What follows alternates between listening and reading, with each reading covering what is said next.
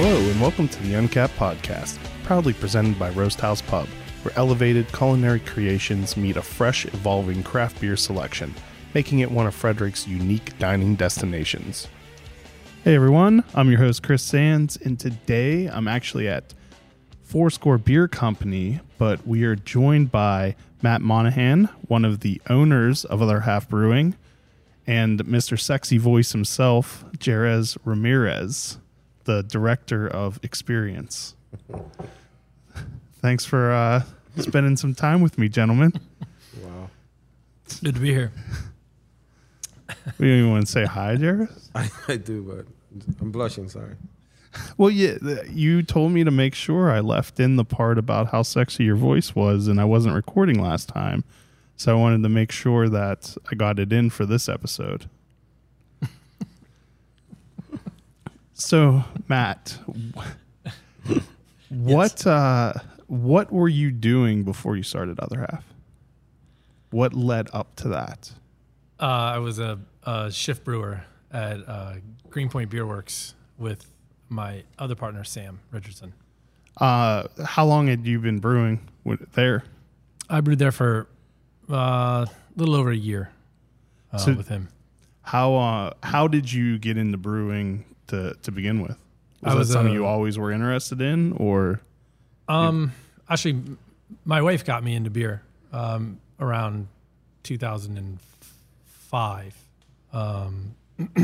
when we met. But I was a cook before I was a brewer, and I brewed a lot of homebrew stuff at night after service was over. Brewed with the pastry chef at the last restaurant I was at in New York City late at night, and just sort of, spiraled out of control from there, and, made the jump from cooking to brewing. There's so what was your first homebrew like? Was it drinkable? Was it good? No, it was terrible. Okay, good. Yeah. Because everyone that tells me how good it was, I think they're lying to me. Yeah, they definitely are. Yeah. Unless there's someone like the people who the first time they homebrewed was with is like seasoned home brewers, then I can believe Guidance. them because they had someone helping them, holding their hand. But people who just try for the first time and then talk about how amazing it is, I don't believe a word they're saying. Yeah, I think that at one point I brewed a beer with some smoked malt, 100% smoked malt from Catoctin Distillery that they did with, they smoked it with like a cast iron pan underneath, and it was pretty awful. I don't like smoked beers to begin with. I don't either. And I don't know what I was doing. That one sounds like it would be particularly disgusting. It was really disgusting, and I actually sent it to people. I'm like, this is really bad. And so everyone that I sent that to when we were opening the brewery, I was like, I can't ask them for money. That wasn't part of your pitch. No, this is bad. So how, when you decided to go into professional brewing, then did you start doing that with the idea that you wanted to open your own brewery, or did that come about as you'd already been brewing? I think it was more of anything that I've done previously. I've always wanted, the end goal was to always do it for myself, to be self-employed. So, I didn't know how it was going to go. I think I just got really lucky ending up at Greenpoint Beer Works and meeting Sam. We produced a lot of different beers for a lot of different breweries, so we got to run the gamut on styles, watching grain bills, hop bills, everything. So you could learn a lot there. Sam already knew a ton. He was the head brewer, and so everything I learned about brewing, I learned from him. So at what point during there did Other Half become an idea of that you were going to open? Probably within the first 6 months. We ended up didn't take long at all. No, I mean, we ended up, we have a third partner, Andrew Berman, and I cooked with him for a couple years too, and I've known him for a while. And we initially thought that we wanted to do a brew pub. Okay. And we quickly realized that the cost difference in opening a production facility versus a restaurant with production was night and day. There's no chance we were going to be able to afford a brew pub. we did some pop-up stuff. Just when you add in the cost of all the kitchen Just to build equipment, building or restaurants is Okay. expensive. But we ended up doing a couple pop-up restaurants with a group in New York called Coach Peaches that went really well. Sam was able to brew some half barrel batches on the pilot system at Greenpoint Beer Works, and that was some of the best beer that I have ever tasted, and it was better than anything we were making for other people. So it's kind of like a light went off, like, we need to be doing this for ourselves. And the pop-ups went over really well. And we had beverage directors from well-known groups asking if they could get the beer, and not knowing that it was, 15-gallon batches. Yeah. But that's all we needed sort of to keep the momentum going. What size brew house did Other Half open with? 2 vessel 15. Okay. And what are you up to now? Well, I guess first, at that original location, what are you brewing on? Now it is a 4 vessel 30 barrel. Okay. And then how many locations are you up to? We brew beer at Center Street, the original location. We have a 5-barrel pilot system at our Domino Park bar. We have a 10-barrel 2-vessel at our Finger Lakes location, where we do all the mixed fermentation. We have a 3-vessel 10 at Philadelphia, where we took over the old Goose Island there. Yeah. And then DC is a 4-vessel 30 with an oversized lauter. So you've grown a little bit. A little bit. Yeah. We're the kings of expanding and still installing undersized brew houses. So Yeah, for like how much beer you put out, those probably are smaller than what you could potentially get by, like really need. So Yeah, I guess you're brewing a lot. we do it the hard You're brewing way. often. correct. A lot of turns of Yeah. of the brew deck. Yeah, it wouldn't happen without the teams we have in place in each spot. So they make it all work. And when did Other Half open? We opened January 30th of 2014. We opened the doors. So it's also been very fast expansion too. Yeah, definitely. One of the things I find remarkable is that a lot of that happened during extreme economic uncertainty. Yeah, I mean, owning a brewery, you always feel like it's uncertain. So it's never not felt like that. Yeah. I think to us, especially with the the unbridled expansion over the last couple years, especially through COVID. But yeah, it's grown really fast, and our I always say this, but our motto is just don't fuck it up. And So how many of those opened during COVID? DC did, Philadelphia did.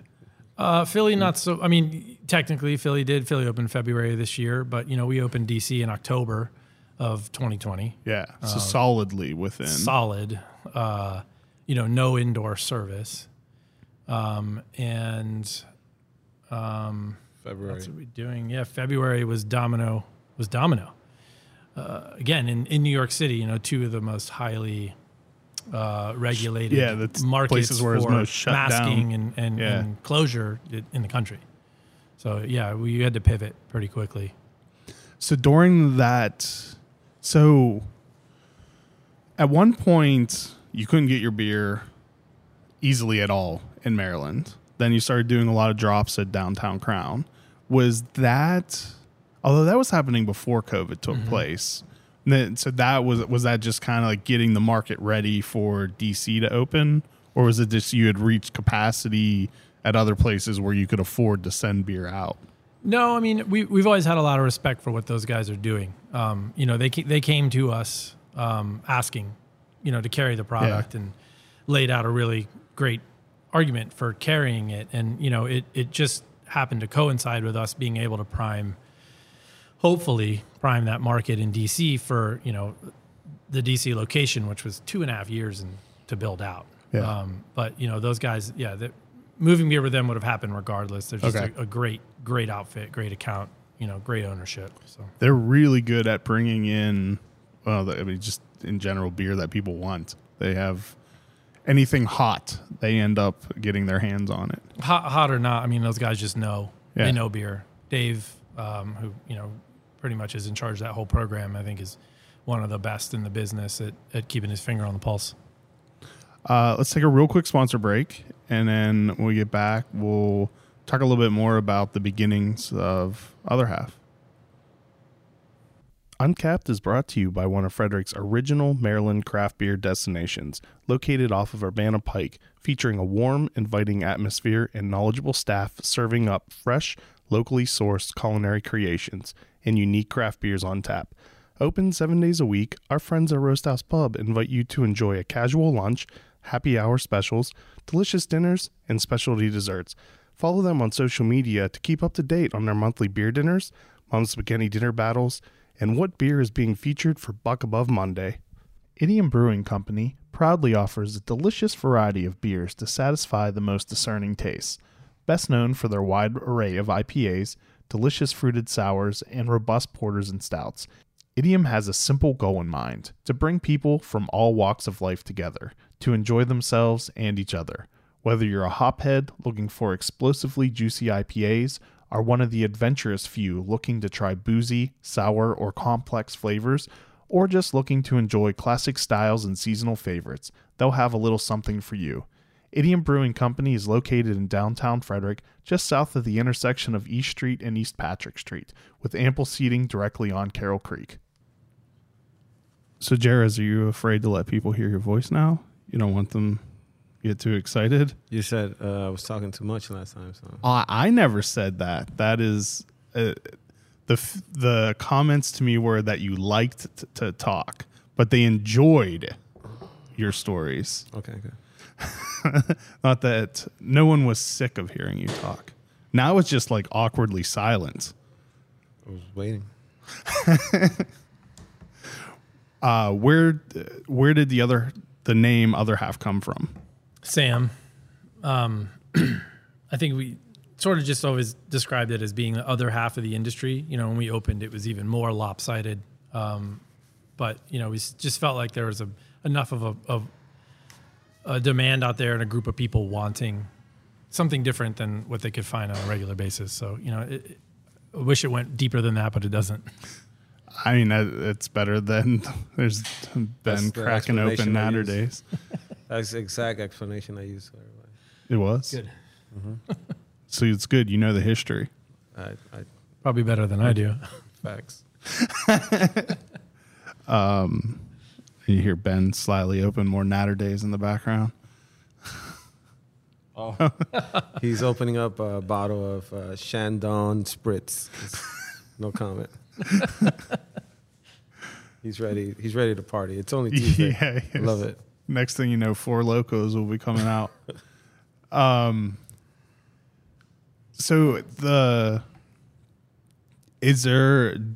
you have aspirations that you open even more locations, or is it kind of reached the point where like this is as big as we want to go? I think we have almost a responsibility to sort of dial in what we've done. We did a lot in the last 2.5 years. Yeah. I think to do anything larger than what we've done would be crazy. So yeah, we're really just focusing on, you know, settle doubling, in for a little bit. and doubling back even on our Finger Lakes location, which was our second location. You know, we honestly were looking to expand into Philly first. In 2015, we started talking about it. But, you know, Finger Lakes was an incredible opportunity, but, you know, we want to run back through and double back on all the work we've put into establishing these locations. So you said Finger Lakes is where you focus on mixed fermentation. Mm-hmm. Is it all mixed ferm there, or is there clean? No, they do clean production there. Okay. But we do mixed fermentation and spontaneous beers. All are produced up there. And if I remember correctly, you don't brew the same beers at multiple locations, or is that different now? Or was I told wrong that? No, there are beers that get brewed across all locations for sure. I didn't think that made sense at all when someone told me that. You know, we're working on streamlining production of things so that a majority of stuff will come out of one place for consistency, just so that when you crack a can, you know what you're getting. But yeah, we do brew the same beer sometimes. Yeah, less and less frequently. There's only so much you can do with water chemistry and things to That's the make biggest it thing. That's constant the between them. hardest part is getting the chemistry right from the water. And I wonder, like, much larger craft breweries are able to do that pretty close. Like, I'm thinking like the Stones or like the humongous craft breweries. Do you is that because, like, even though like their beers are complex, but like another half hazy is way more complicated than like a Stone IPA? Does that add into it, or is it just? I mean, those guys, it's like 2 locations versus us trying to do it in 4 or, even 5 spots. It's, you've got totally different systems, brewing systems, different kettle styles and, different water, different crews, like one of the things we're trying to do most, thanks, Ben, is dial in, all the SOPs for all the spots so that, recipes are done by percentage, so that these things translate across each location, regardless of the size of the system or the water or anything else, any other variable. Yeah, I didn't think of that from that standpoint, because not only are many locations in very different places with very different water sources, but also very different sized vessel and configurations, efficiencies, everything matters. So it's just, we're very fortunate to have the team to iron that stuff out. And Stone has like one of the biggest systems I've ever seen in my life too. So. The Richmond one? Yeah, it's ridiculous. Yeah. So it's all computerized. They got like 2 people working. You have very, very little automation. We got 37 brewers. Like they got 2. Right. And from what I understand, like they wouldn't even be able to brew one. Like if you went there and wanted to brew one of your beers, you wouldn't even, the way their system's configured there, they wouldn't even be able to do it. Yeah, I mean, someone that size is buying a system that's optimized for their portfolio. So, if someone else went in there to brew on that system and brew their beers, it's not built for anyone else's beer. I remember talking to them down there that they even said that, like, at the scale and the configuration of it, they've even had to make changes to be able to do some of their stuff because it was so specialized for streamlined for certain beers that they had made. Yep. Guess that's the one downside to being able to just push a button and it being like a Keurig brew. Yeah. So do you have any automation at any of your locations, or is it all manual? I mean, there's a DC's got a mash in button. We can call for grain from the silos with a push button, but it's not all things considered. It can receive a ton more automation. We just haven't spent the money on it, but there's not at all. Nothing. This is very, very, very hands-on. Not the canning line, not the centrifuge. Yeah, we still can on Wild Goose in every location. There's no rotary lines. There's nothing fancy. Oh, we have an automatic gate. No, we don't even have an automatic gate. Nothing's automatic. Yeah, but when like everything technology-wise breaks down, you'll still be able to put out beer. Yeah. Yep.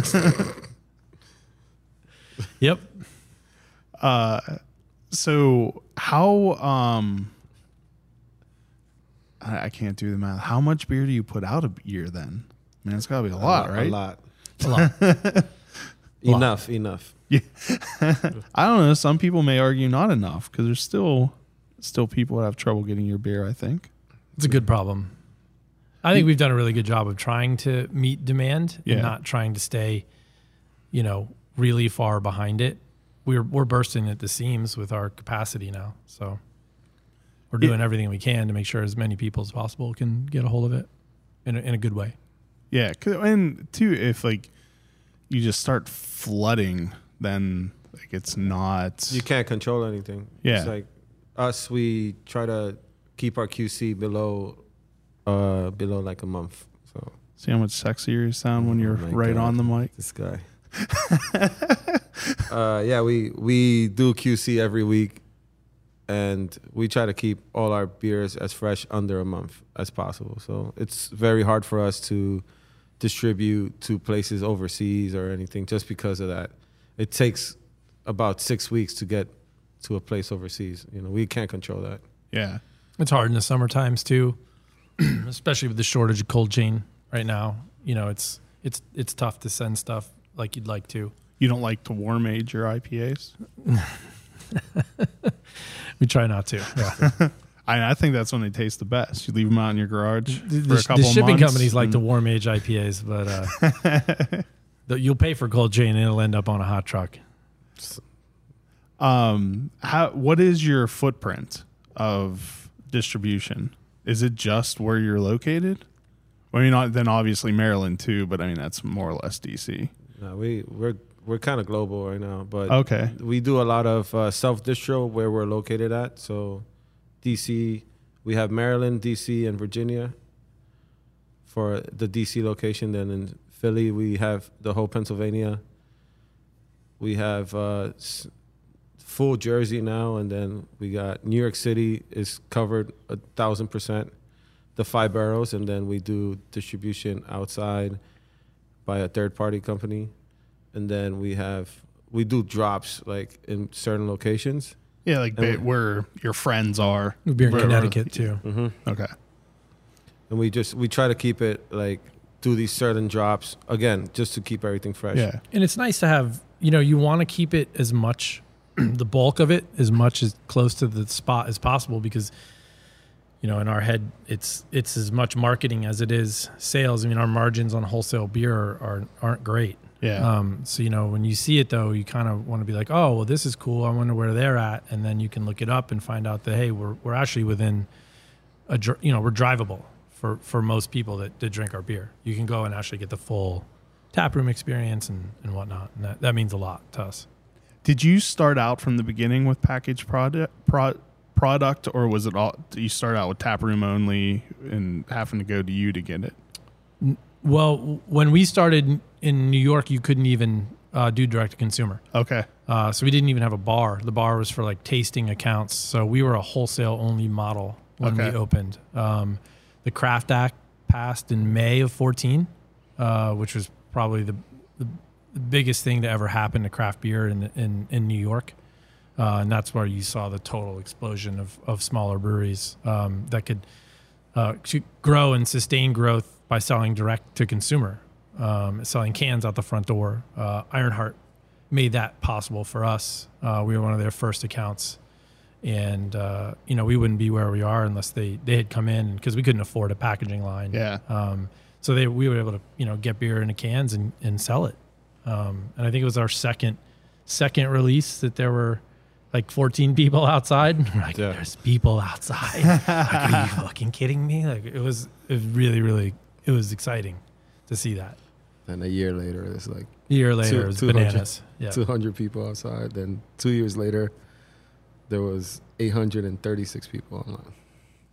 Do you still have people lining up for releases, or is there a steady stream enough now? We just had we did our 5-year anniversary for our potato release. So we did a potato series with Trillium and Monkish. One of them it's 3 different beers. So taters, fully twice baked and fully loaded. And then we did new renditions of all 3 of those beers, and then we added 2 more. We added lactose. Lactose. No. Lactic. How do you say that word? Lactobacillica. Latkes. Latkes. Yeah, I can't say that. I don't know. Sorry. Latkes. And tachos, Which is my favorite. The latkes. I can't say that to save my life. It was so good. But yeah, we released those 5 beers last Saturday, and it went amazing. Like the turnout was good. We had 100 people online, on a Saturday and like in the middle of the summer, which it's kind of tough. Everyone goes on vacation. Yeah, that was a big deal. Yeah, and it felt great. We did a bottle share. We just got this new space in between like our warehouses and the brewery, and we just had everyone just like reunite with each other and had a great time. I think, and I haven't felt that great with the presence of people in a long time. everyone wants it again. They're actually emailing us, messaging Andrew, messaging me, just when is it going to happen again, which should happen soon. The in-person stuff is super important. I mean, I think everybody across the board, brewing wise, is experiencing this. Like, it's great everyone's buying beer and drinking it at home, but all of us survive on coming to the bar and that experience. Yeah, that's always been such a big part of what craft beer is, too. It's not just about drinking beer. It's the people you meet, going to 100%. line, to beer shares, waiting in line, going to festivals. Yeah. That's what we're about. We're all about community. We want that community back. We're not pushing you to come into the tap room and buy draft. We are pushing you to come and have a good time and, reunite with your friends. Like, come see us. Come say hi. We had, during COVID, we just had curbside and we didn't open our tap room for a full year. We were just selling cans to go. Like, you would come to our tap room, even though New York City opened up 5 months in for 25% capacity. We did not open our doors for indoor seating until they were up to 50% capacity, because we felt like first of all, we wanted to keep our staff safe. Yeah. Second of all, we just felt like it wasn't time yet. And now it's time. Like, now we want people to come out. I think that's one of the sticking points during that whole time, especially for breweries, is that so often even the people that work in front of the house are doing stuff in back of the house. So one employee could take out an entire brewery to not be able to do anything for a couple of weeks if they got sick. And then that was one of the first things that we tried to do, was to separate all the different front of house from packaging, from production, and from warehouse, so that none of those groups crossed over ever. Okay. That was smart. Yeah. We had we called them pods. So we had different pods, but we also had pods in the front of house. So there would be a team that would work 4 hours, and then the next team, then there would be a gap of so you even had the same, 20 separating minutes. The same. So you never had an entire. It'll be team A, B, and C. So we had 3 different teams, and that's how we divided it up. Someone in A got sick, you weren't taken out completely by team A being infected. Exactly. Team B and C were still correct. And then once they tested negative, positive, everybody's back to work. It did not happen once, which was pretty amazing. We were very lucky, just to go straight through COVID. Not having to, we didn't furlough anyone at all, right? No, we didn't let anyone go, and we actually hired through and expanded through it. Yeah, that's what I think is crazy. Yeah, home delivery was a big deal. Opening stuff all over the place, and it was helpful that we already did a significant amount of self distribution, so we had the vehicles, and the personnel to get it done. You had the infrastructure, you had the demand for the beer. So fortunate to have the demand and the knowledge of how to organize the trucking arm of stuff. So we could go from these drivers that were normally hitting accounts were going to homes, and we were doing pickup spots. And they created a lot of temporary sort of privileges in the state to accommodate, just to keep the economy going. Especially us as brewers. So I've only ever been to the DC one. How does the New York location compare size-wise to DC? It's probably a quarter of the size. Our Brooklyn location it's in the production side, it's kind of fairly the same. We do the same amount of barrels per year, but in the front of house side, it's 25% the size of DC. Yeah, because DC I feel everywhere I turned to DC, there was more tap room space. Yeah, or more outdoor DC has space. Indoor space that's fairly big, but then they also have the outdoor patio, which is right outside through the garage doors. And then if you go up the stairs, they have a full patio deck on top, which also holds about, what do you want to say, 100 people? 150 people. Yeah. Altogether, 900 plus people you could hold in DC. In New York City, it's 140 something. Okay. And then even Domino it looks huge, but just the space and how the building is shaped, it only holds about 170 to 200 people. And then our Rockefeller Center one is our smallest tap room per se, but we also have the beer garden, which is on the plaza outside, right in front of the Nintendo store. NBC Studios. Yeah, and that holds about like 200 people outside. But then when you go inside, you know, when it's freezing cold and you go inside, it's only like 40 people or 50 people. Yeah.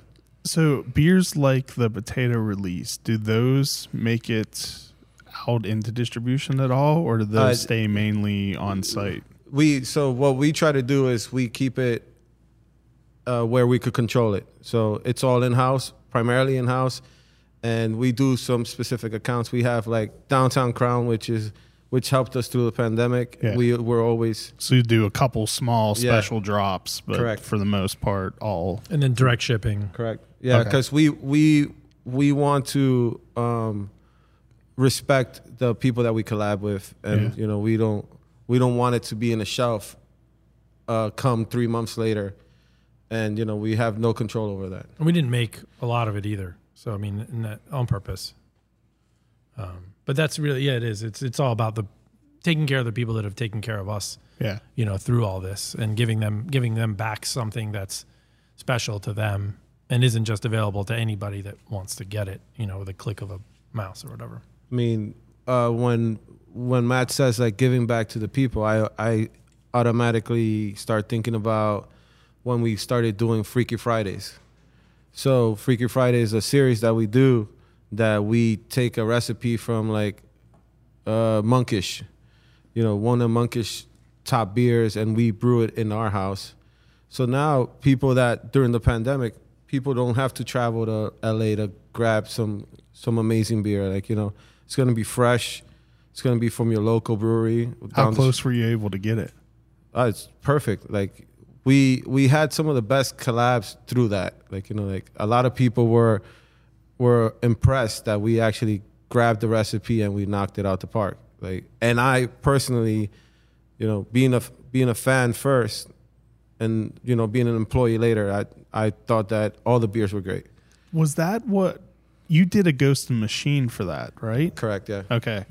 Then I was spot on. Yeah, and then from that, you know, we also got, you know, we got some big collaborations from that. We got a big collaboration with Parrish. We did Ghost in the Machine, but we also did Space Ghost, which was pretty amazing. We did on their side, did Pudding and Crackling, and then they did one of our beers as well. You know, so, and it just goes to show, like, sharing recipes is great and all, like, you know, but it's great for the people that are going to buy the beer. Well, it's just like, speaking as a consumer, it's just cool. Yeah. Like, it's just fun when breweries do stuff like that. And it's no like fun if anyone's beefing with anybody. You know what I mean? It doesn't make any sense. It doesn't build on the community at all. Yeah, like, when you see two of your favorite breweries doing something together, like, it's just, it's fun, and it's just fun. I mean, we did All Together. We shared one of our favorite recipes for one of our favorite beers. We basically gave away the recipe to everyone for them to do as they please with that recipe, and you know, we gave them contacts to our label creators and the label makers, and you know, everyone was making amazing beer. Everything about that whole program was amazing, and I'm glad you brought that up, because for some reason I had no note to myself to mention that, considering like how big of a deal that was. But like the build out of the website and everything you had there, like everything was so well thought out and planned to make it so easy for anyone who wanted to do it. Yeah, you know, we worked with Stout Collective out of Chicago, and they helped build the back end of that for us, you know, in the front end visually. And, you know, we decided on sharing that program and then making the decision to just allow anyone to do whatever they felt was best to help support themselves or their community, whatever they wanted to do. And I think it ended up with, you didn't have any stipulations on. No, we wanted the front artwork to have that all together on it, but it was not like an other half driven thing. It was just like, what can we do now that the world just got turned upside down to sort of preserve some sense of normalcy and continue building on that community drive, that we started with. And it just seemed like the best way to go about it. I think it ended up with over 1,000 different breweries from all over the world. So it was over 1,000 breweries. That included wineries. There was like four wineries, 2 sake makers, and even coffee. Like Mostra Coffee did like their own batch of all together. They also was a soda. I forgot what company it was, but they made a soda out of it. Oh, that's too. cool. It's pretty cool. Actually, for the maybe 1 or 2 people listening that don't know what All Together was, do you want to give a quick, since we just talked a lot about it, what was All Together? It was a shared recipe that you could tweak any way you want, but we put it out there. Anyone could use it. The artwork was free, and the recipe was free, and the idea was just if you're struggling as a business, use the proceeds from the collaborative marketing to help boost sales, and if that helps you get through this, that's great. If you're doing okay, then you could put those funds to use to help your friends, community, or whatever it is that you wanted to do. And then we decided to give proceeds to the Restaurant Association first. Yeah, the RA and then, first. And then we followed by Save Restaurants. And then MJF Fund. And then the Michael Jackson Foundation. And that was which was the biggest benefactor of our fundraising. Okay. We raised over $1 million, like $1 million, Wow. like worldwide throughout everyone. Yeah, we didn't even tally it. We sort of let people just. Yeah, because it was very that part of it was very like you weren't. Well, it's like, also like we weren't want this much to be doing it. Like and we didn't want to feel like we weren't looking for a number, right? We didn't want to like wait for this giant any number to come in and then use that as a bullet point, because that doesn't matter. You know what I mean? It's like even if you raised a few $100 with your batch and somebody was better off because of it, then that's all that matters. That's really what it was about. Yeah, I knew a couple of breweries in Jersey. They did it, and it helped. They took the money they raised, the profits that they got, and they paid for like their staff that they had furloughed, and just paid for like us like a week's salary for each one of them, which I thought was pretty amazing. Yeah, and like all around, we gave some money to some restaurants and stuff like that. That was pretty dope. I know a lot of breweries all around the world, they sent us the beer. I tried over 456 of them, which was pretty amazing. Whose was the best? I can't say that. But I did try some really crazy ones, which I thought was impressive to me. Yeah. That people just didn't take our recipe as great as it was, but they just did their own thing, which I thought was pretty dope. Some guy did a stout. I love stouts. Some guy did a hoppy lager. He used the money from that to buy more equipment. So because he was a home brewer, he took the money and then he built like a brewery. I forgot the name of the brewery. I could find it and email it. That's pretty cool. That was the first of those collaborative kind of fundraiser, like large scale ones, wasn't it? Wasn't it? Yeah, yes. it was, definitely. Then there've been believe so. several afterwards, but I believe so. Yeah, another good one was the one by Weathered Souls. Yeah, Black is Beautiful. Yeah, that one I thought that was great too. It came out at the right time. Yeah. It was to support. It's done a lot too. Yeah, It's and that one went over like 1,000 breweries really fast too. And that was the same back end architecture for that, and that's why it was great to see that come out and work so well and see so many people getting in on that. yeah, because that still continues on now. There's people are still making it. And Yep. Yeah, I was just at Modest. Modest had some Black is Beautiful bottles that they just did, which were pretty amazing too. all right, let's take one more quick sponsor break. Then we get back. We'll find something to talk about. We'll be right back. Pirates versus Ninjas. That's later on. I buy my beer at District East in downtown Frederick, Maryland. They have an amazing selection of local and hard-to-find beers, and I love the option of making my own mix-and-match custom six-pack. District East is on Northeast Street in Frederick, in the same shopping center as Showroom Restaurant and Rockwell Brewery. Most weeks they have over 950 beers in stock. Check out this week's selection at www.districteastbeer.com. Are you planning on having custom glassware made for your business? Glassware availability for 2022 has already reached capacity, and it looks like costs will predictably rise this year. Don't worry, ACS Brand My Beverage has you covered with over 6 million units of the most popular glass styles exclusively in their inventory to meet your branded glassware needs right now. Lock in today's lower prices and take immediate delivery, or ACS will store your product for you until you're ready. Email sales@brandmybeverage.com or visit brandmybeverage.com to reserve your glassware.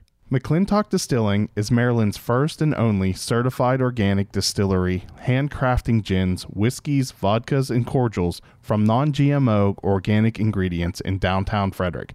Named the best vodka distillery in the country by USA Today, best gin in the world at the International Spirits Competition, and double gold at the World Spirits Competition for bourbon, rye, and gin. Open now for tours, tastings, and classes. Come sample the most awarded distillery in Frederick today.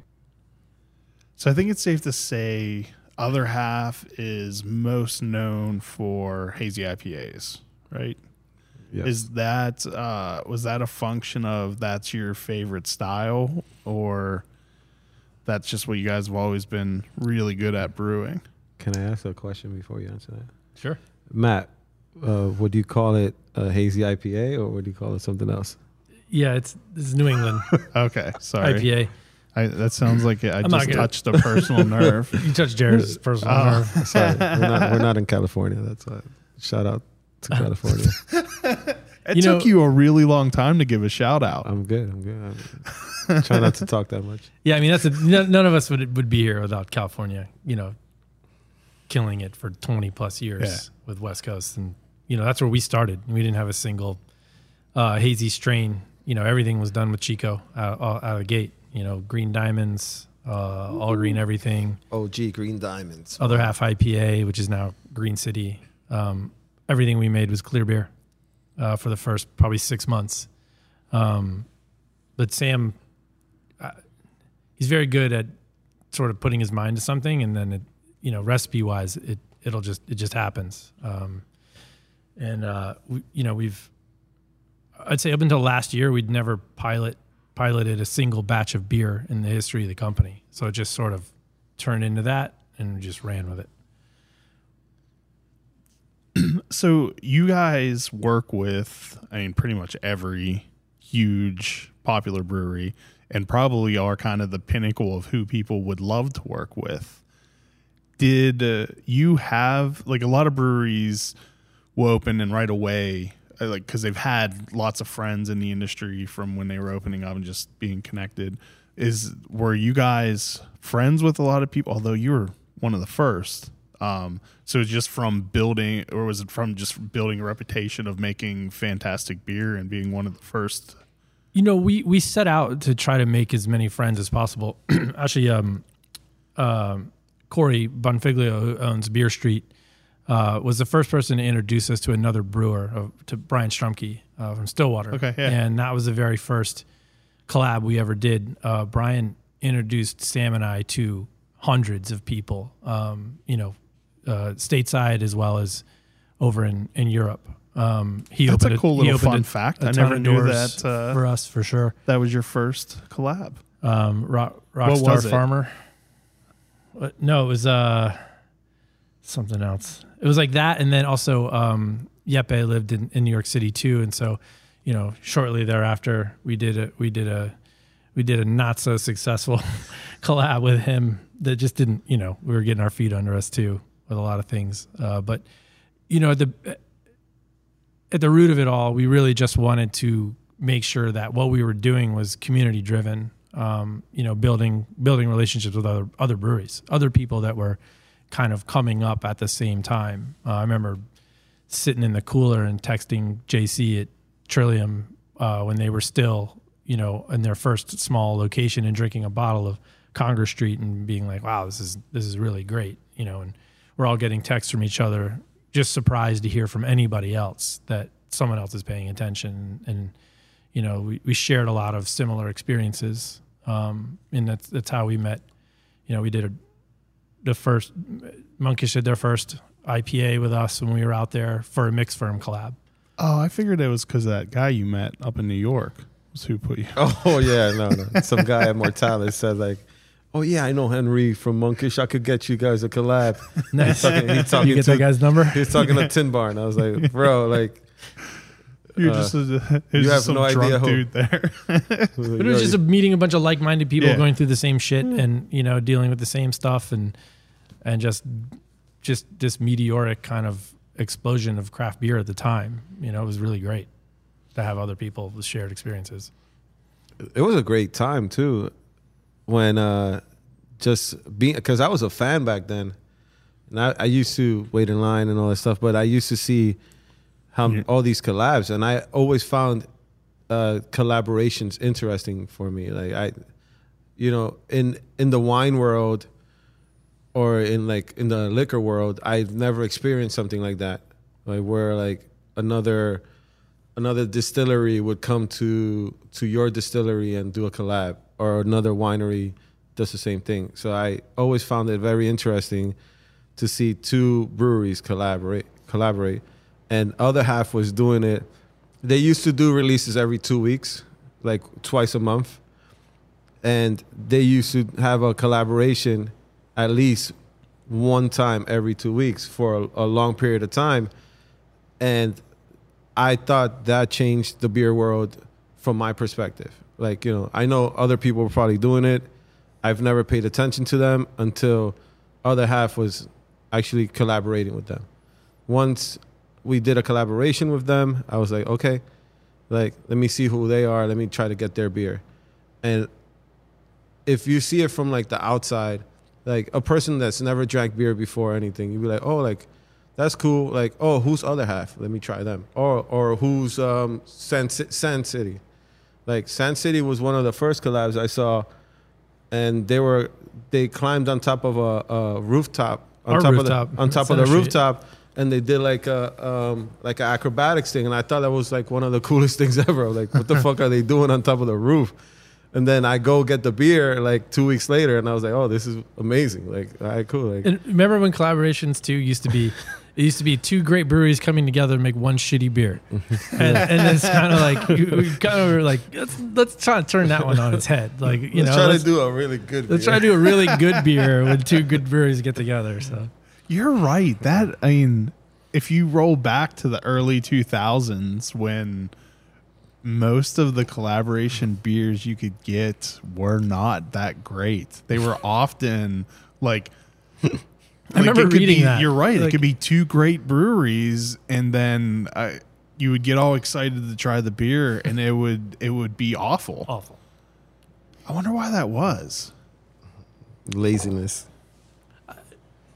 I mean, again, like, I don't think anybody was doing stuff on small scale either. Like, this is like, there would always be like two larger breweries And coming maybe together, that's what it is. trying too, like, to make their large systems work on things that were never supposed to work. And, I can't really fault them for it. I'm glad they did it. I mean, Brooklyn Brewery started the collaboration. Garrett Oliver is the father of collaboration. So, props to him for getting it started. But yeah, that's what it felt like, and that we gotta would definitely change make this.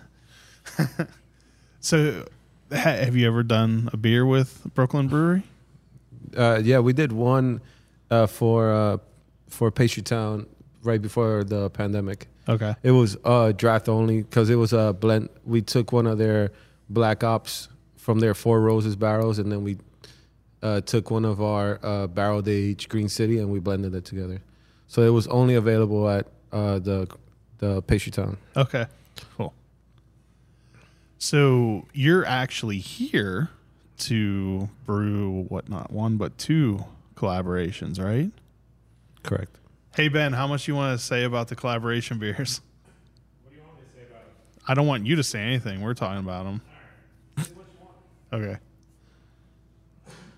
Do you guys want to say what they are? You want to keep them secret? We're doing a double IPA for their anniversary. For Four Scores' third anniversary. For Four Scores. Round 3. August 13th. August 13th. Double IPA collaboration with Other Half. And then we're also doing a smoothie sour. That's what they call it, right? Nowadays? Yes. All right, cool. With lychee. yeah, it's not a heavily fruited sour anymore. So it's a smoothie sour. So it's a barrel-aged sour with lychee and strawberry. It's going to be fire. So you guys have worked with some of the best and most sought after in the business. How do you find yourself slumming it with Ben? Shots. Ben, you want to say something for this? I couldn't agree more. I'll let Matt answer that one. We love Ben. Ben's one of the best people we've met in the industry, and that's sort of like that's not only is the beer good, but we've never made beers with people that we don't want to hang out with either. That's really the at the core of it is like just keep expanding those friendships and things like that, and then that's when you get along, that's a you big hang one out. too. You're gonna make a good beer For our together. collaborations, that's a big one. What Matt just said. I mean, why would you want to no, so if you there's- didn't want to hang make out a with beer the with people? someone you've never met, or you know what I there's- mean. Like you need some history there, and We get millions of requests, and we kind of want it to happen organically, but our friendship with Ben happened organically. We met him a couple times. I tried his beer, and then we shared it. We hung out at our DC location. we got a bunch of it sent to DC and made everyone else try his beer. We're like, listen, taste this. So let's, We can't do this yet. We're gonna ask Ben how to do it. and then we ended up doing a Cannibal I was Swerve. just gonna say that That Cannibal beer Swerve was fire. amazing. There's a pineapple. So good. Oh man, so good. But yeah, so I still have one of those in my refrigerator. and we started our Cannibal series based off of that too. So now we're Thanks, Ben. far beyond that. That one you had at Mortalis was great. Yeah, Cannibal Whip. Yeah. That was my personal favorite smoothie sour that we've done. That was really good. I got a couple 4-packs of that at home. Yo, so good. They come out at like 10 p.m. I would put some When's crushed dessert ice. time? I would put some crushed ice on them. I don't know why. Like anything with crushed ice just Pebble tastes ice. better. Yeah. I've shot videos of me using Ben's beer to make milkshakes. Yeah. They're almost It's there the emulsifier, already. You right? just need Yeah. a little bit of ice cream to add in. Hey Ben, you want to say what hops are in this beer? It would work a lot better if you were closer. Rawaka! I gotta get my napkin. Rawaka. And people, I still can't hear it. No, like you actually have to talk here. into it. Rawaka, Nectaron, Little Citra Cryo, Little Citron Incognito, and then Motueka. Ooh. And a really fun yeast strain. Citra Motueka, nice combo. Perfect. Nectaron. What order did you put them in? Wow. What's your recipe? Come on, share it. Well, no, like we've proven the order of the hops makes a big difference. Oh yeah, I don't know. And that troll beer, I still think the Black Can was the best one. No, the Fiery Designer was the best. Yeah, sure it was. It is it's amazing how many people rated them completely different. Like the same did you hear person. about this one, Matt? Do you know about that beer? No. So there's a He must not follow you on Instagram. No. So Ben, I just started following Jared's like yesterday.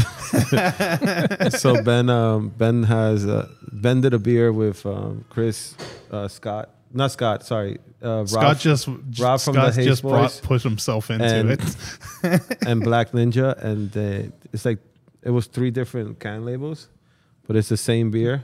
Move closer to the mic. It's the same beer, but just with literally like three different can the labels. same canning run, and you just swapped out the labels. And and one of them was Citra Mosaic Galaxy. The second one was Galaxy Citra Mosaic, and the third one was Mosaic Galaxy Citra. I guess the order matters. It does. And there were So the black can has the highest rating right now. I think that's accurate. Yeah, it's just because it's the black can. I mean, Pink Like Whoa is the best, right? Yo, facts. Oh man, I remember that line. That was crazy. But there are multiple people who checked into all three of them and gave them different ratings and different tasting notes. Nice. I'm gonna rate all of these differently.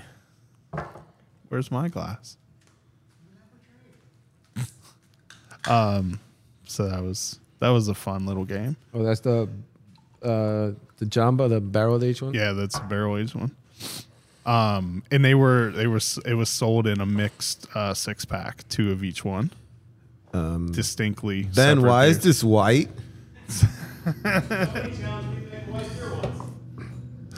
Oh, this was your fault? How did he do? How would you rate it? It is definitely very white. So amazing. Yeah, nobody does it better. What is this thing? This is crazy. It's amazing. This the barrel aged one? You need to immediately So- go brush your teeth, but it's amazing. So what is the history behind naming beers after food? Well, it started with naming beers after weed, and with broccoli, and then sort of just ran from there. Cheddar and cabbage, and still more weed and money references. But I see it as mostly money references, like the cheddar, I didn't think of it like that. cheese money, cheddar money, cabbage green weed, yeah, broccoli green weed. What And- about potatoes? Is that- Potatoes just a food series. That's when we started the food series. Okay. and honestly, some of it gets referred to now as like crudité. Oh yeah, But it's sort of just, we're trying to take the seriousness out of beer. Back then it was still very serious, and we were just not serious people. We just wanted to keep it beer fun cloudy? and, and it's just too much scrutiny. We're like, well, let's just name things these ridiculous names and try to keep it fun. So I think another distinctive thing, you guys, it looks gross quickly. we're drinking white beer. This is crazy. You use small labels that don't wrap around the whole can. We used to. What? Oh, are you doing full ones now? Why have I They're not still seen they're it? larger. The original can, you're 100% correct. The original ones were very, very small. But even current ones still don't wrap all the way around, right? Yeah. We had a really great opening design team that helped us with a lot of stuff. We tried to print cans. We did it a couple times, but you have to buy such an enormous amount, and we were so small that it was sort of cost prohibitive. And this original design group, along with Sam, a ton of Sam's input, sort of just that was the aesthetic that looked the best to us. It's in a can, but at the same time, we wanted people to know that it was very different than anything you're seeing on the shelf. And it just the balance was there for us. It felt right. Yeah, because they were shorter before, and Yeah, they were very small. yeah, but they're still much smaller than most other breweries. Yeah, correct. Yes. Okay. If you had for a second there, you had me thinking I have no idea what I'm talking about, which happens often, so it really wouldn't be that. Usually, I'm the one that's caught off guard, not knowing what I'm talking about. Yes. Because I mean that's like one of those just distinctive features of another half beer. If you you can tell them from the back. Even It's actually, the more we hear other people's impressions on it, like it's sort of, we're not even that aware of it in the same way. Okay. It's just like, that's what we did. And then people look at it and they form their own opinions as to why it's different or, I mean, they're still gonna buy it. So there wasn't like a It's functional. also much cheaper to make a smaller label. So like going back when you decided to, was that a determining factor for doing it, or was it an aesthetic? It was an aesthetic, design? but I mean, every decision you make as a brewery is money driven. Yeah. In terms of just keeping the lights on, especially when you're starting up. But yeah, the aesthetic was super important to us. You know, we Sam especially is very much into aesthetic and lots of different things in his life, and so that it meant a lot to have like a well designed visual presentation for the brand. I mean, we didn't do any marketing, we didn't do any, no paid promote, nothing. So the only way that we could sort of like visually relate to our customer base was through the labels, and so they had to stick out. You had to remember them for something. I mean, I think you guys have some of the coolest. They're like the most some of your best ones are like the most simplistic ones. Agreed. And Like which one? Which one? like, yeah, we have really talented designers on staff now. We've had multiple groups. We had Megan Penman working for us for a long time, did a lot of really great labels. She crushed. We had an outfit called Small Stuff, which a husband and wife team out of New York City, that in my mind sort of like set us on the path that we're on today, which was They did. it was a very minimalistic approach to art. I mean, that's what I was going to beer. like. Broccoli, like that's very simplistic, but it's a cool looking label. That's simplistic. No? But it was also like before broccoli that, over and over again. and then I thought that was one of the coolest labels I ever seen in my beer life. labels used to look Yeah, like but stuff you'd be like, Dad, stop drawing my beer label because I need to I can't look like this anymore. Like I need something different. And Yeah, I'm not saying simplistic is like a negative. It's very like I love Apple products because of their simplistic, very clean design. Okay, clean, is that a better word to use? 100%. Okay, you have very clean design. I don't know. I saw it. So my good friend Anthony, who works at Other Half, he brought me a can of broccoli once, and I was like, "What is this thing? Like, why is this pink?" Like, and then we as Other Half, like, we go for like neon green, highlighter pink. Like that's our colors now. Like that's our thing. And I saw that label. You could see that label from 2 miles away, and you'd be like, "Oh, that's the Other Half label." Now, like nowadays, everyone knows what our label looks like, which I think is amazing and simple. But so like there's a very distinctive design aesthetic, but then also the actual form is very distinctively Other Half too. That's a long way for me to get to that point. yeah, I mean, we worked a long time to like sort of like get into the mentality where we understood that we needed brand guidelines, because we are going to work with multiple designers. We bring in guest artists and all sorts of stuff. And, the first question is like, what are the brand guidelines? And that was sort of just like going back through the history of art for Other Half and figuring out what the consistencies were and what the balance was like, how things were weighted and all that matters. So there are 3 of you, right? Yes. Do each of you specialize, like focus on one part of the business, or is it you all dabble in each? We're 3 very different people. And it Facts. for the very fortunate for us, you can get into business with people that are very different than you, and it can be awful. Not to say there haven't been tough moments, right? But I think that all of us are very different, and that the positives from all of us have complemented the others, and it's sort of like, it's worked. I can't really explain it.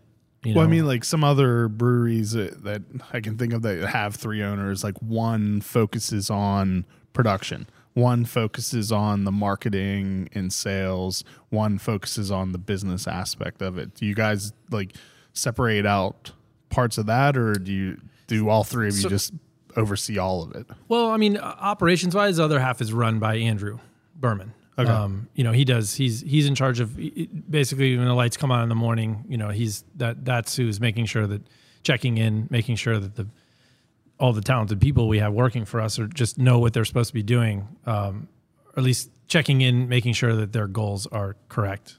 He does all that, and Sam does all the base recipe ideas, and Then just creepily over there crouching down. And the joke around here is no one knows what I do, but I try to keep it light. What would I know you what you say do. I you know what do you do. around here? Yeah, I mean, I love people. I like being out. I do. I really do. I like being out. I like being social. Segue. I'm a people person. I am a people person. Andrew is not a people person. Sam is a technical people person. He's really good with brewers. He's really good with, you know, people that he's got that kind of brain. I just like talking to people, meeting people, and you know, doing what I can to keep the brand relevant, and you know, and then just meeting new people and introductions and things like that, and keeping new stuff coming in through the door. Jared does an incredible job with that as well. I mean, you're the boss.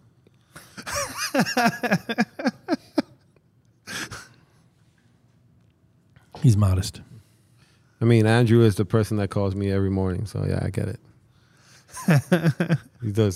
He does make sure the lights are on. But when I talk to Matt, I know it's something serious, so it's like That's when you're in trouble. no, never. If I'm in trouble, that's not a thing. Like, I don't know what I did, but sorry.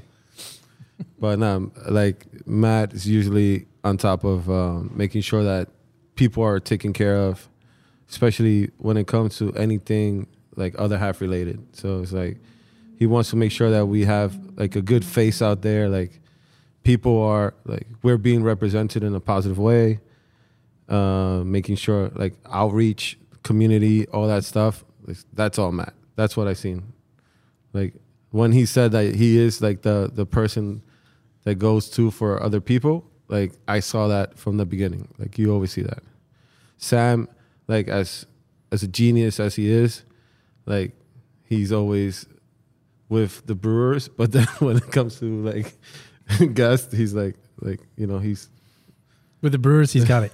It's handled. yes, he got it. Like, no, that's why I'll be there. Like I got it, Sam. I got it, Sam. Go away. He's the man, though. They're all great. Like I could see the chemistry, and it works really well. You know, going every day, I'm like in a good place, which is pretty good. So at this point, are there any breweries that you like have that you want to work with that you haven't at this point? Like, is there anyone you like? I'd love to do a collab with this brewery, but you haven't yet because it seems like you've collaborated with almost everyone. I don't think we could say it out loud. Oh, Can't say it out loud, but I can say a that secret. you know, There's 3 of them, but you can't say it. it's been incredible to work with who we've worked with. I mean, and you try to sort of pinch yourself every time, you know, you're hanging out and you're like, this is great. You know, I mean, we all of us were fans. We're like, the Roth House was bruh. mind blowing for How all you of sell us. out a lager? Like, you tell me what brewery? I'm sorry. Like, there's There's a lot of breweries 150 that, barrels of lager. like and it was 150 barrels of lager, and it's gone. Like, and they loved it, which was a big deal because they were very reticent about doing it. And then that was our longest, like, to brew, right? Like, it took the longest time to make that collab from Yeah. beginning to end. yeah. Like, it took us a very long time to do that collab. And I think it was one of the most memorable ones. You know, They move very slowly over there, but methodically. So it was like just keeping in step with what they wanted out of the beer, and then suggesting something to a brewery that old. You know, it's funny when we first did the collab. Thought They were about like, doing? they were like, you can't have the recipe to our beer. And we're like, we don't want the recipe. Like we're gonna do something new, and they're like, oh, okay, now we get it. You know, but they were awesome to work with, and they tried it and they were like, this is amazing. But yeah. Had they even ever done a collaboration Nope. with Nope. anyone? Nope. I was gonna say because that's not like a normal thing overseas, right? No, it's and a something very that American old too. beer. It's a very old brewery. So it was a quite an honor to do that with them and pull it off. And The Jenny Cream Ale was pretty good too. yeah, that was fun too. That was Jenny Cream Ale. we have a lot of staff from Western New York, and so there's a lot of Genesee in the cooler at work, and so when we opened the FLX location in its proximity to Genesee, it was just a no-brainer, and we had reached out. There's a local news guy up there hooked us up with Dean, their brewmaster, and then it just kind of snowballed from there. And then we took the Dream, mixed it with the cream, and did and then we didn't even brew it. We brewed it at Genesee. So it was just, Oh, that's cool. they did it. It was a monster release. There were, 500 people outside beforehand, and it was just awesome to see, especially it was like our first expansion outside of New York City, to see that sort of like response to something. We went to the brewery on Friday before the brewers party, and I never would have thought You that took the tour? We didn't know. We just went and had a Bro, couple beers. they have a basement that's like 5 levels That's deep. the inside tour. Yeah. I don't think they don't bring everybody down there. I can't even say it out I think loud. it's safe. I can say it out loud. Well, they have a wood fermenter, a lager wood fermenter in the basement, like 5 levels deep, that had like the biggest spider I've seen. And I've been to like third world countries where like the spiders are the size of my hands, and I was like, oh snap, like this is crazy. They have the original glass lined horizontal lager tanks. Oh, wow. 4 or 5 stories down in the ground there. And It was some of the amazing. stories they'll tell you of what's happened down there is pretty incredible. But like, I just would never have imagined that they would have the beers that they had on tap there. Like, I didn't know they did like all kinds of like craft type stuff that they served at the. And someone pointed out too, like at the Mortalis Festival, it was like that the brewery that was the least hype brewery had the most hype Merch.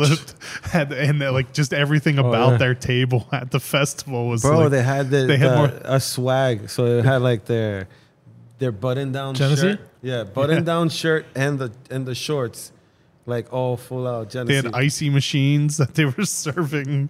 It was wild. Yeah. I mean, they were not, before they were just doing their thing. It's a massive brewery, 1 million barrels a year of liquid coming out of that space. And when we were like, we want to design glassware, a T-shirt, it was like, whoa. And And look now at them it's sort of, now it's like, The floodgates have opened. let's fucking go. Yeah. The merch shop is incredible. It seemed like it was a whole floor of the building walking. And through style wise, it. I mean, Dean Jones, he's amazing. He's an OG. Like, he's a very creative guy. I mean, they had a grape pilsner. No comment. Sounds like marketing team. Like just to go back to your collaboration like question about who we would love to collaborate with, just sitting with Sam and talking with Sam, like I think we're more focused on like going back to our roots where we were technically helping out like smaller breweries that are not that well known out there, and since we have that name, we're at a point now that we could bring up some other breweries instead of like collaborating with like a huge like Goose Island or like we won't see ourselves doing that, but we would see ourselves brewing with The Seed. Like we just did a collaboration with The Seed, amazing people from Atlantic City. We did a double IPA on their side, and then we're brewing a Saison like next week. So stuff like that, I think it's kind of more interesting, and it's better because we're actually we're taking our power and helping them in a sense. Whereas, like all these other big breweries, like we're not getting anything out of it. We don't ask for money from breweries or anything else. It's just like, it's basically a friendship. And people deserve, I mean, that's the thing. There's a lot of barriers to entry. And we need everyone needs the beer community to stay excited, you know? Yeah. So it's like, you have to, it's almost a responsibility to sort of like do anything we can to help anyone new that's doing good product and are good people to sort of get their name out there. So Keeps it going. that's why you're out here slumming it with Ben. No. Chris, actually, Matt and Ben actually hang out more than you know. They hang out like almost every other week. That's what I heard. Ben's got a tent set up in my backyard. He full of Natter Days and a generator with a cooler And and a bunch of Miller High Life. and extra pair of flip-flops. I had someone ask me recently if Ben ever brews because all they see him here is walking around in flip-flops. He's brewing a beer right now. But he definitely puts on closed toe shoes Of when course he's he in does. there. I seen. Yeah. So you had mentioned excitement. So you're going almost in on a decade of what now do you still get excited about? What gets you excited now? I mean, Jared said it. It's really getting back to just what got us here in the first place, which was just getting back out there and meeting people that are getting started or have made a mark in their community and just sort of discovering what they're doing. And you know, every single one that we meet forces us to be better. You know, not better than what they're doing, but just keep improving on what Yeah. we do as well. Keep outdoing yourself. Yeah, and you know, and we drank some pretty awesome beer out there. Alcohol, period. Yeah. Yeah. I mean, whether it's beer, wine, spirits, anything, that's what keeps us going. You know, it's just like that discovery sort of side of it. You know what got me excited? Pastry Town last year. Just having all those people come out, I thought that was amazing. I mean, we witnessed it when we did the events around Snallygaster in DC, which I thought was epic. But then when we brought that back home and we're like, okay, everyone's coming to us now, and it felt great. I thought that was like, okay, cool. Like, oh, we're getting back to that normalization where people are actually hanging out again. And Which is the bigger event, Green City Green or City. Pastry Town? Green City. Okay. yeah, it was 2 days this year, whereas Pastry Town is usually just one. I mean, Okay. or like it's almost half the size as Green City. Pastry Town beers are much more expensive to buy too, so you have to kind of limit it. Yeah. Or yeah, we're already losing a ton of money on this fest, so it's like, but it's awesome to have Big, them out. huge stouts. We with haven't tons made a of single adjuncts. dollar. We've on the never fest. made $1 off a festival. That's for damn sure. That's what I've always wondered. Where's mine, Ben? Thanks. Chopped liver over here. Pale. Yeah, seriously. He completely had me lose my train of thought now. You said that's what I Talking was- about festivals. Yes, festivals. That's the one thing I've always thought of, like going to like those types of festivals. It doesn't seem it's at all like a profit driver for the Zero. brewery throwing it. Like, Like negative Like, dollars. highly you look at how expensive they are, negative. and then when you still like run through like everything, you're like, yeah, they're still not profiting off of this. But you also lose time of life too, like Yeah, like working Yeah, he's like 200 hours a week. Like it's not cool. it's a lot. It's a lot, and it's a lot on our staff. yeah. Big time. I mean, they rock. crush. They rock. I mean, we have a packaging team of like 3 people, and we knocked out all those Green City packages in about 4 days. And we went from doing that in 4 days to like last year doing it in 12 days to the year before that. It was like 20 days almost. It took us to do all those beers. And it was the same amount of beer. So now you can see how they have grown, and they work great together as chemistry. They have great chemistry together. And I think like our team is why we're being successful 100%. right now.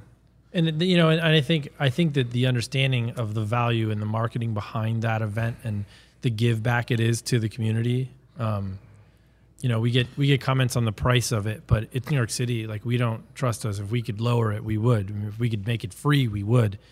We just have to pay everyone involved in producing it. Yeah. There won't be we're a wrestling still losing match. a ton of money. Yeah, there'd be no wrestling match. but everybody gets it. I hope they get it. I'm pretty sure they get it. That the marketing value of it I think keeps people excited. Again, anyone who ever complains about the price of something, I don't think that they would buy it at any price. listen, we're as sensitive as the next person. Yeah, but I I mean, never it want to just- like rag on anybody for being price conscious. But there's one thing to be price conscious and then complain about how much a business is charging for something. Yeah. And it just seems like anyone who's going to complain about how much something it costs, most likely they weren't going to, like, no matter where it's priced at, they're probably not going to buy it.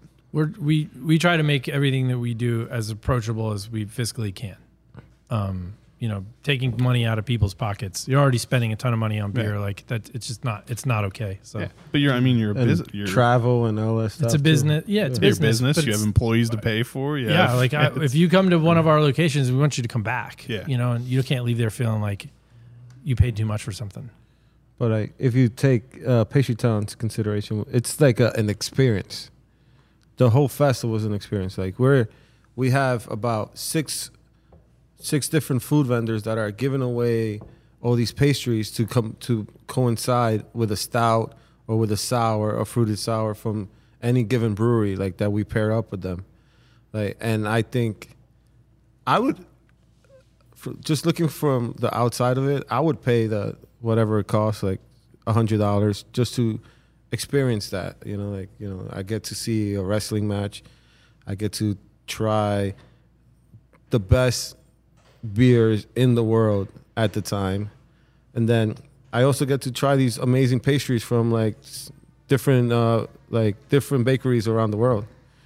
We have a world-class ice cream shop in there. We have 5 other bakeries. It's pretty dope. I thought it was amazing.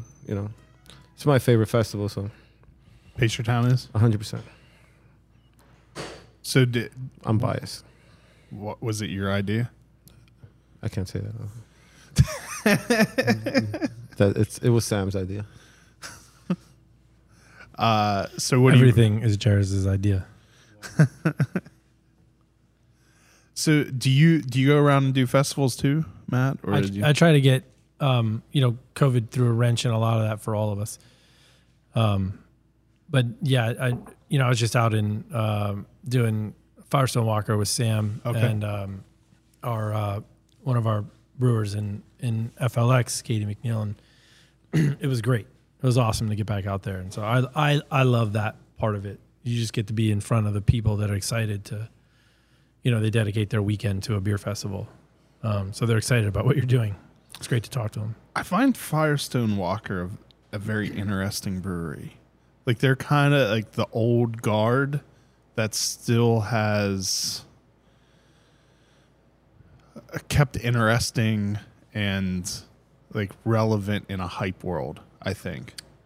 Matt Brynelson's done an amazing job of staying plugged in, considering their size. That's They're what I a mean. Like massive brewery. they're But we go to Hop Selection, in Yakima, and even he did a talk in New Zealand when we were there for Selection, and all of us are learning stuff from what Firestone does. Like the hop quality group and his contributions to that are incredible.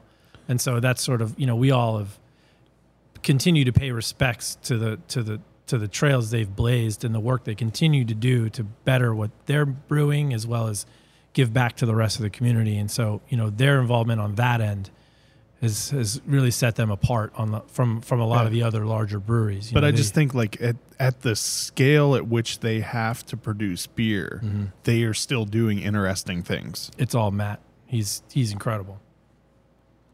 So I like that a brewery that I got excited about in 2008, like seeking out Wookie Jack or something at that time, like drink something now and it's still like, oh yeah, this is. I mean, they're good guideposts to, like you said, we're coming up on our 9th anniversary, but it's almost a decade, and we've been working on it for well over a decade. And to see how they've done and stayed involved, it helps us a lot to understand what it means to stay relevant.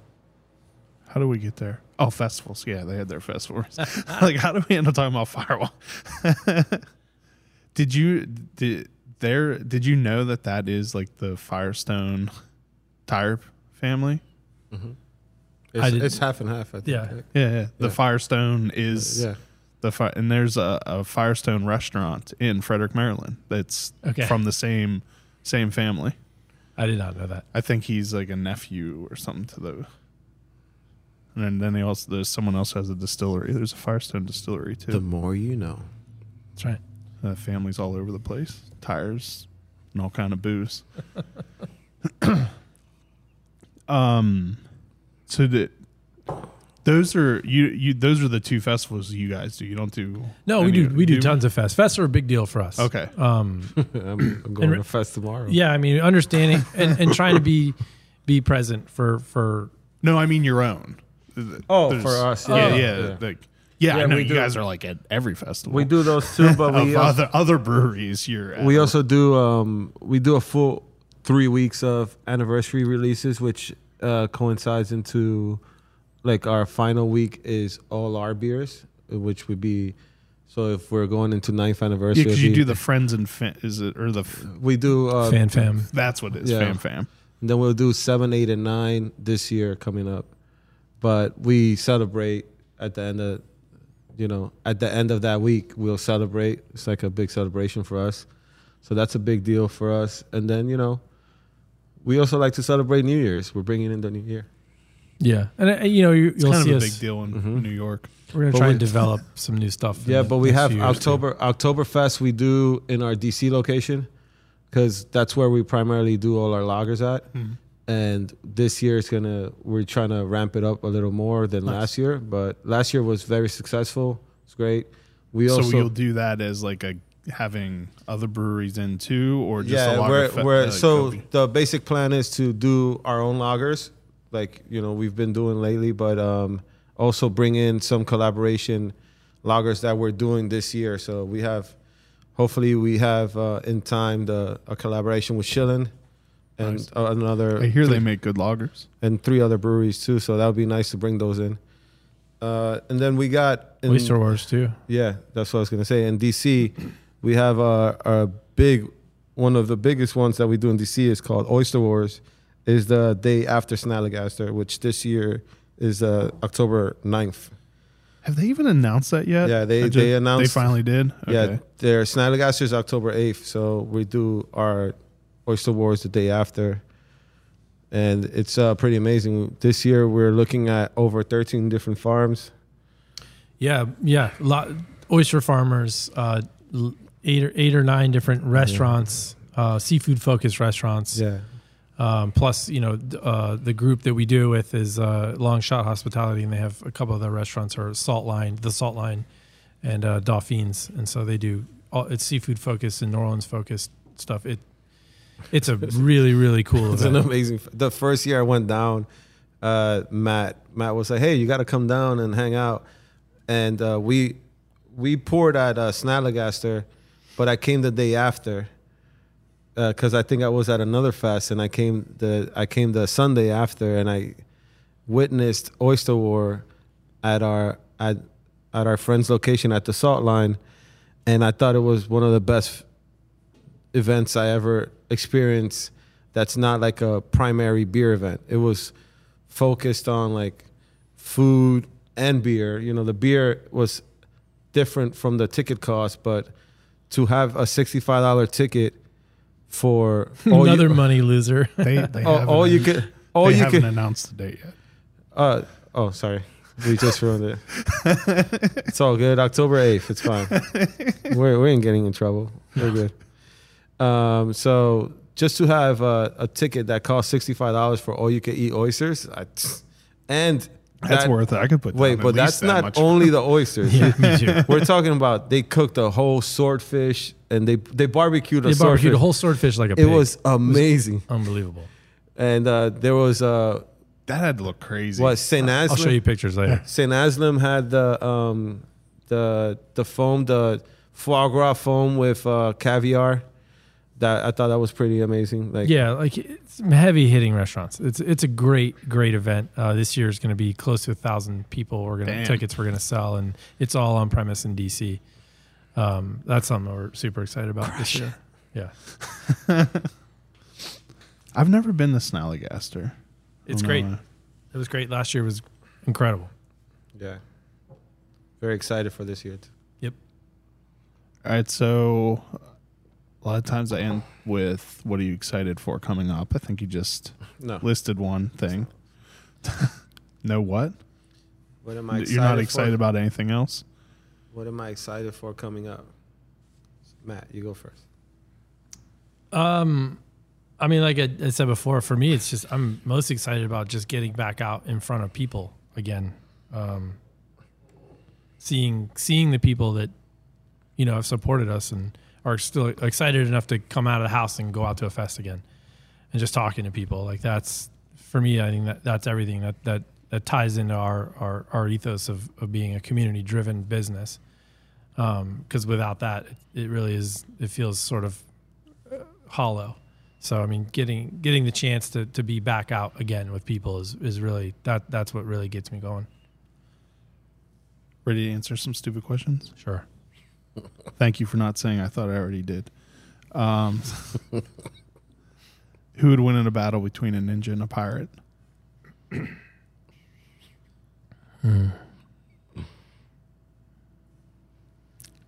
A ninja. That's the wrong answer. No, it's not It's most certainly the wrong answer. There's winning.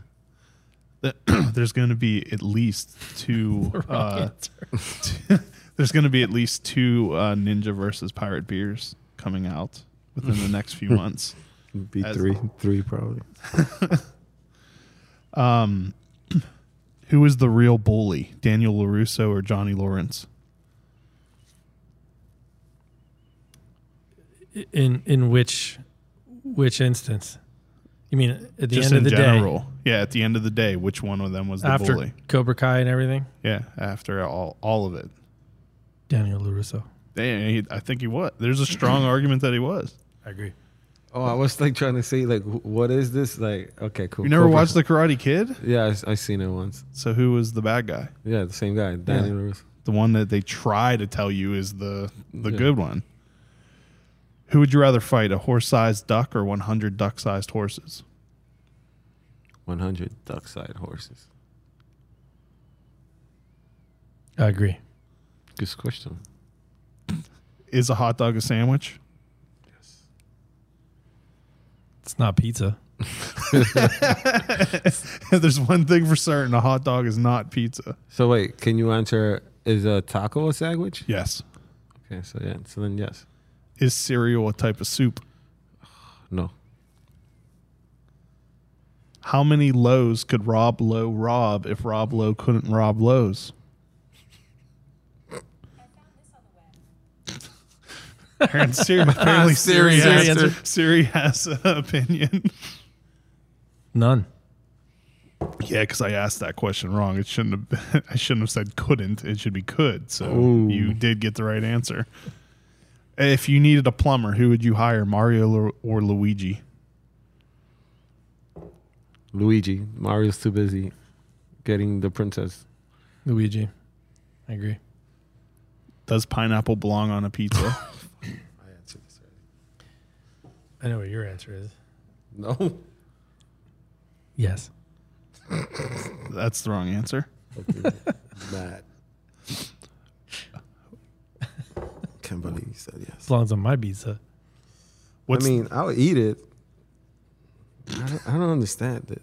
I just don't understand pineapple on pizza. it's an abomination. What's the best Robin Williams movie? Miss Doubtfire.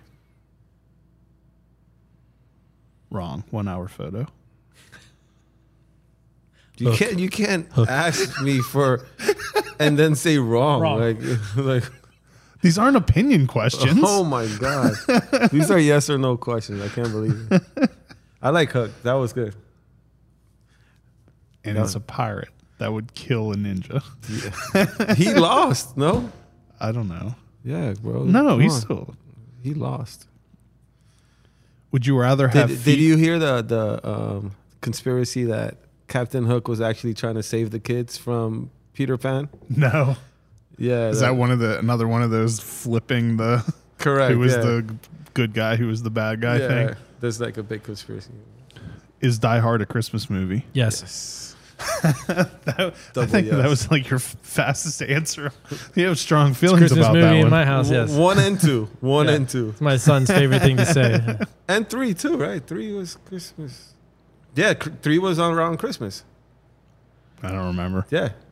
With a vengeance. Just yes. yes. All the diehards.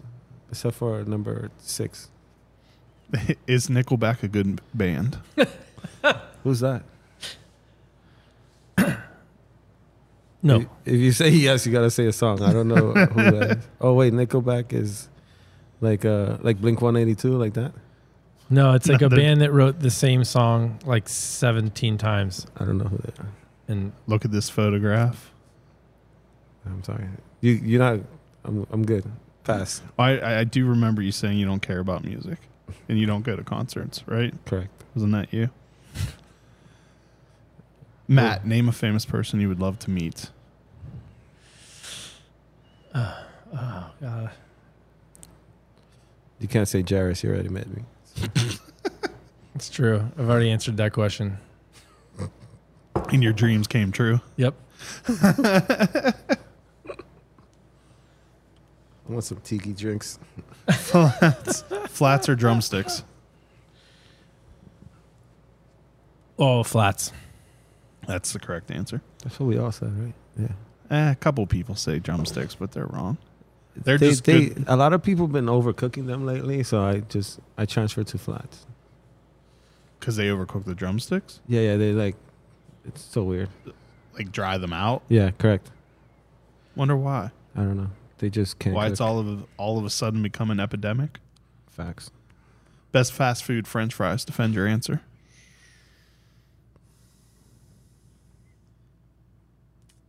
Does Boardwalk fries count?